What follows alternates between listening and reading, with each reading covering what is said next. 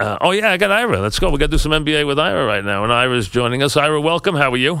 I'm good. I just want to get the Mons invitation. Mike, I know I'm a day early, but I want to get the Mons invitation. So he has my email. Have him give me a holler. I want to get on the $1 podcast. That's their 50th one. The Mac and Mons podcast, the number 50, just came out, and tomorrow is the 30th anniversary show for the fans. So it's a lot of nostalgia tomorrow, as you would think, from Grand Central Terminal and Vanderbilt Hall. So that's where we will be tomorrow. But first, what the city wants to know about is Porzingis, among other things. First, before we get there, give me your thoughts on the Laker trade.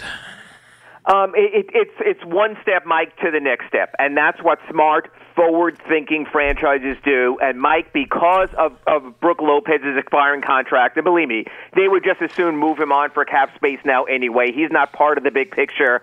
They will be able to get 2 max-level free agents with a couple of more moves, something involving Luol Deng. So whether it's Paul George and LeBron James, whether it's Paul George, and don't rule out Russell Westbrook as a possibility. Did you just say LeBron James? Yeah, I did say LeBron James. Oh, wait. So you can't stop the sentence with LeBron. You think there's a chance LeBron James would go to the Lakers? Oh, I absolutely think there's a chance. He would leave Cleveland? Yes. He's done his civic duty. His civic duty, he says... I have to see that. You're telling me he would leave now this year? Yeah. Mike, the one thing I have learned through my LeBron experience of living every single stage of it is never, ever, ever discount a possibility with LeBron. He is his own Renaissance man who moves to his own beat, and right now he gave Cleveland a championship. He has an owner he despises. Think about this, Mike. So their relationship is bad again? Oh, I don't think it ever was good. Oh, it never got good. Okay. He releases that video from his barbershop series on Uninterrupted, the digital website he owns, talking about how his entire family says, how can you go back to Dan Gilbert? And he makes a point in a video released after Game 4 of the NBA before Game 4 of the NBA Finals, saying he did it for Cleveland, and he didn't even mention Dan Gilbert by name. What that does, Mike, is open the door for him to say, Cleveland, Akron, I love you. Cavaliers, thank you. I cannot be around that man anymore. It is the perfect escape hatch, and that's one thing why LeBron James, just like his court vision as a player, is always one step ahead of us.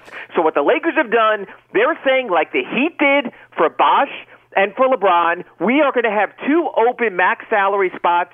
Come join us. So you're telling me right now Magic Johnson is quietly negotiating with LeBron James? No, I can't do that because LeBron has 1 season left on his contract, right. But you know what? This back channel stuff... So I'm talking about for the future. You think he's saying to him, you might be interested in coming to see me after next year? Oh, yeah. If I was you, I'd check out Magic's Twitter feed. There'll be all these subtle messages, just like Paul So you George actually think... Well, let's get to George. You think George... Sure. Well, LeBron, we know, is going to be in Cleveland next year. What is he trying to do in Cleveland this year? He's trying to get 1 more year out of Cleveland. His contract was written, so he's under full contract for next season, and then he could move on. But who is he trying to bring there? Well, he was trying to bring Paul George or Jimmy Butler for 1 more season, but as this thing degenerated right now, all the Kyrie Irving is talking about getting out of his deal there. The thing is, Mike, there are owners you want to commit your career to. You know them in the various sports, whether it's the Kraft family or something like that in football. You're saying, okay, we have faith in you. That's never been the Cavaliers. Let's face it, the Cavaliers, when they had LeBron, were really, really good, and the Cavaliers almost throughout their entire history, except for Mark Price, Larry Nance, and Brad Daugherty, were never very good. I can throw a Bingo Smith there if you want. And so I think LeBron's commitment is to the rest of his contract to make 1 more run. Hey, if it turns out okay with the championship, he'll stay just like if he beats the Spurs in 2014 with the Heat. He's not going to leave when the going is good, but I remember how miserable he was at the end the first time around in Cleveland when some people said in that series against the Celtics, what is wrong with LeBron? And Mike, I remember the body language in that Heat 2014 finals against the Spurs when he looked like a lot of people, but LeBron James wasn't one of them. So this is what he does. He sets up unbelievable drama to land himself in the place where he wants to go. He's a step ahead of us right now. We're all thinking, hey, 2017-2018 season, LeBron's already thinking summer of 2018. All right, George, what do you think he does? Do you think he can force his way out of there this year?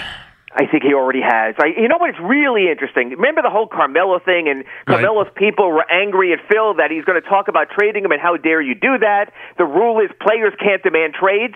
So he goes through his agent, and his agent says it'll be better for you. Why would the Pacers want to lose him for nothing to cap space come the 2018 offseason when he's a free agent? Why would the the Pacers, why would the Pacers even want him around this coming season when you know, I don't mean this in a harsh way, but he's dead man walking. Get what you can right now. This is the last moment the Pacers will have any leverage over the situation because it'll be even more desperate at the trading deadline. So I think right now, any and all offers, whether it's a rental by another team for 1 year or something from the Lakers with Julius Randle or one of those draft picks picked up by the Nets, but Paul George, I guarantee you, sometime in the next 13 months will be playing for the Los Angeles Lakers. I know two things, and only two things I know for certain about the Knicks situation. Then these I know for certain. Number one, that although he didn't meet with Phil didn't meet with Porzingis, he did meet with his brother and his agent. So he did have connections with them. I don't know if that turned out to be good or bad. I don't know. Number two, I do know that they have had a countless number of offers for Porzingis. I know those two are facts. That's all I know. What do you know about the Knicks? Well, I know this. You know what? Look, we've all taken our shots at Dolan and Phil Jackson and some of the things they've done. But this is exactly what he should be doing. Because, Mike, the last time I checked, the Knicks were not in the playoffs last year and haven't won a playoff series in Lord knows how long. This is what you do. And you know what?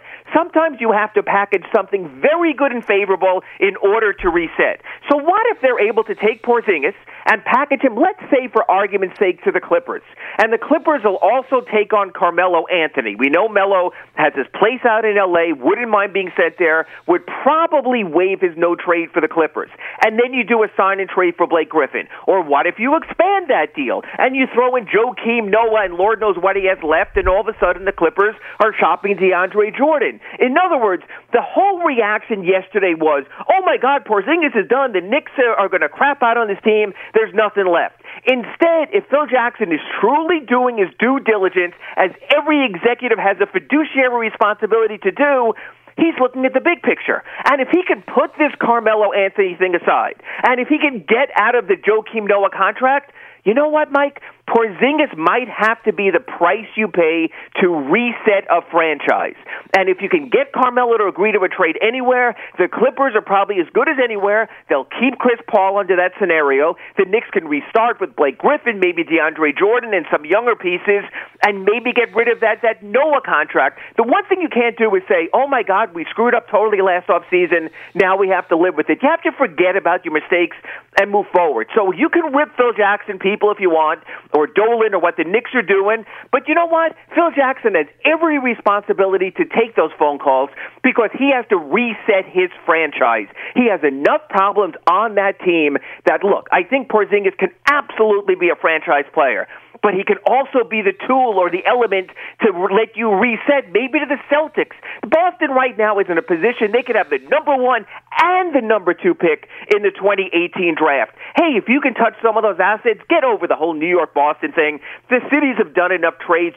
What Phil has to do is reset his franchise. If Porzingis can be part of that, that's what a smart NBA executive does. Tell me this. We're talking with Ira Winderman about the NBA.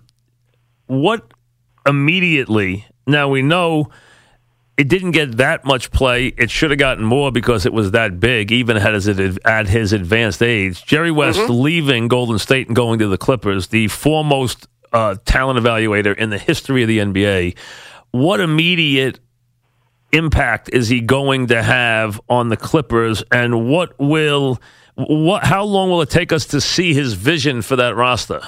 Oh, there's one name there. It's almost like he's an executive recruiter who's been handed an envelope and he opened it up. And I know, Mike, you're having trouble grasping this right now, but I think LeBron James is in that envelope. I think Jerry West, the Clippers are viewing as their conduit to LeBron James, that if he does leave in 2018, if it does sour, get him to us instead of to your Lakers. I mean, you talk about the ultimate sort of role reversal. Mr. Laker, Mr. Logo, Jerry West, now possibly the conduit into it to get LeBron James there, and we'll know that. If Chris Paul doesn't leave, and he's staying for a particular reason, we'll know that's possible. I can tell you that LeBron James loves Doc Rivers.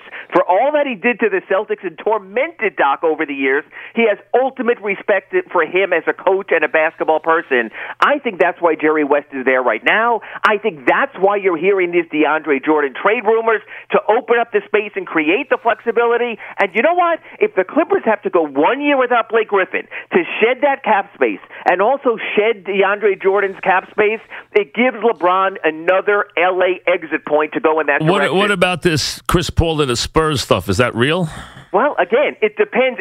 First of all, it got more real yesterday. When Pau Gasol agreed with the Spurs to opt out of his 16 or so million, take less per year, that opened the avenue for them. They don't have full max money right now, but they can sell off Danny Green. They could possibly even move Tony Parker to create that. So, yes, that's a possibility. That's what Jerry West is about also. What Jerry West is about is this, is Chris Paul, if you stay, I can give you this game plan. Remember, when the Lakers got Shaquille O'Neal, it was Jerry West in management there that facilitated that. They traded George Lynch and Anthony Peeler at the time to the Vancouver Grizzlies to create cap space that no one believed the Lakers could open. Now Jerry moves to the Clippers. This is the seminal moment in LA basketball right now. Which team takes the next step? Can the Clippers, after those playoff failures that you and I have chronicled now for years, find the right way to step forward? Or do the Lakers, who are absolutely positioned, like I said, for LeBron James and Paul George, or maybe more, step in there,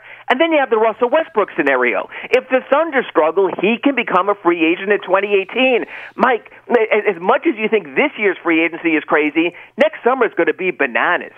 Ira Winderman with us. Ira, as we get finally to put the final touch on this draft, we know about Foots and Ball. We know where they're going. Then we have the rest of this draft. We have a lot of rumors. We have guys moving up. We have guys moving back. Everyone loves Fox. We know that. Right. So we know he'll be gone quickly.